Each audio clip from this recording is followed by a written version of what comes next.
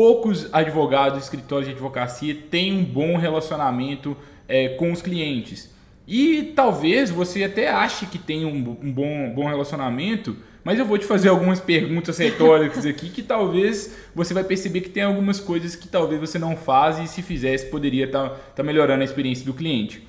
Primeiro, a gente tem um básico, né, que é tratar bem as pessoas. Então, a pessoa ligou no escritório, ela ser bem atendida. E isso, tem advogado que não faz, mas eu até acho que tem uma boa parcela aí dos escritórios de advocacia que fazem e fazem mesmo. Só que além disso, será que o seu escritório, por exemplo, ele tem uma cadência definida de relacionamento com os clientes? Você espera que o seu cliente te ligue, por exemplo, perguntando sobre um retorno de um processo, ou você liga de uma forma antecipada para ele? Você espera que ele peça uma informação ou você já tem programado para sempre enviar uma informação para o seu cliente? Outra questão, quando o cliente ele chega no escritório, você explica qual que é o passo a passo que ele vai correr ali em toda a sua vida até acabar o processo? Ou para quem trabalha no consultivo, né, até acabar todos os atos jurídicos ali que vocês vão fazer juntos?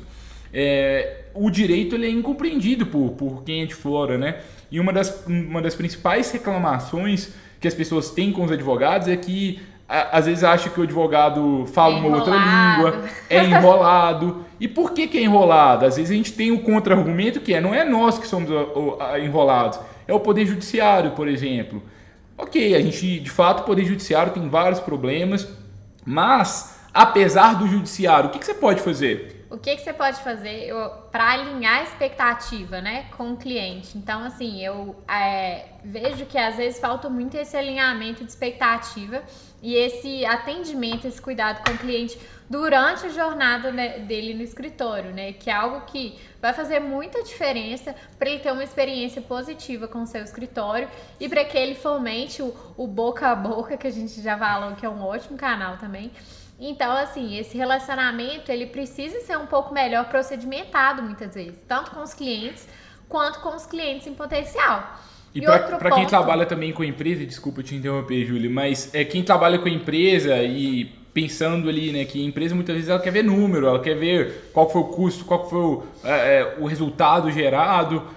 Poxa, você envia um relatório mensal, trimestral para suas empresas ali, quem trabalha com advocacia de partido. Isso é algo importante que gera valor aí para os seus clientes e vai acabar alimentando o ciclo positivo que o boca a boca vai fazer, porque você vai ter mais clientes satisfeitos. E uma frase que eu gosto muito é que a retenção de clientes é a nova aquisição. Então, se a gente foca muito em criar um efeito wow, assim, um efeito muito legal, um efeito muito positivo para os nossos clientes atuais, a gente vai ter mais boca a boca, mais indicações e a partir daí a gente consegue crescer cada vez mais. Então, é legal a gente combinar isso, né, Júlia? E eu vejo que também, muitas vezes, a gente não pensa muito nesse momento que o cliente, ele acabou uma jornada específica no escritório, como que a gente pode continuar se relacionando com ele, gerando valor para esse cliente em, às vezes, um conteúdo de uma área que pode ser relevante para ele, de um direito que ele possa vir a ter, para que a gente consiga que esse cliente volte a precisar de um serviço jurídico nosso, né? Volte a nos contratar em outras oportunidades. Então, acho que é muito disso, né? Como que a gente se relaciona com potenciais clientes, que é antes dessas pessoas se tornarem clientes, né? Como que isso acontece?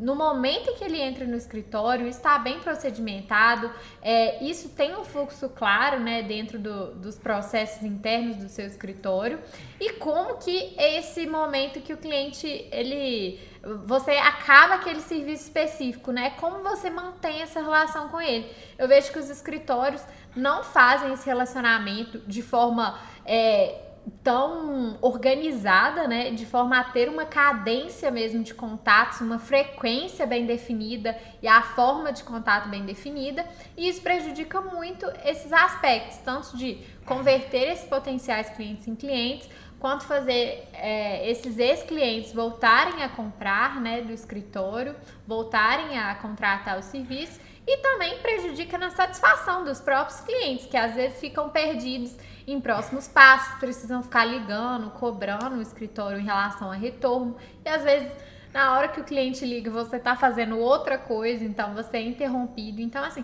como que a gente pode deixar esse fluxo do cliente mais fluido, né? Menos truncado possível ali dentro da estrutura do escritório, para que ele consiga ter uma experiência boa em geral e que você ainda consiga ter bons resultados na captação aí de novas causas em razão desse relacionamento.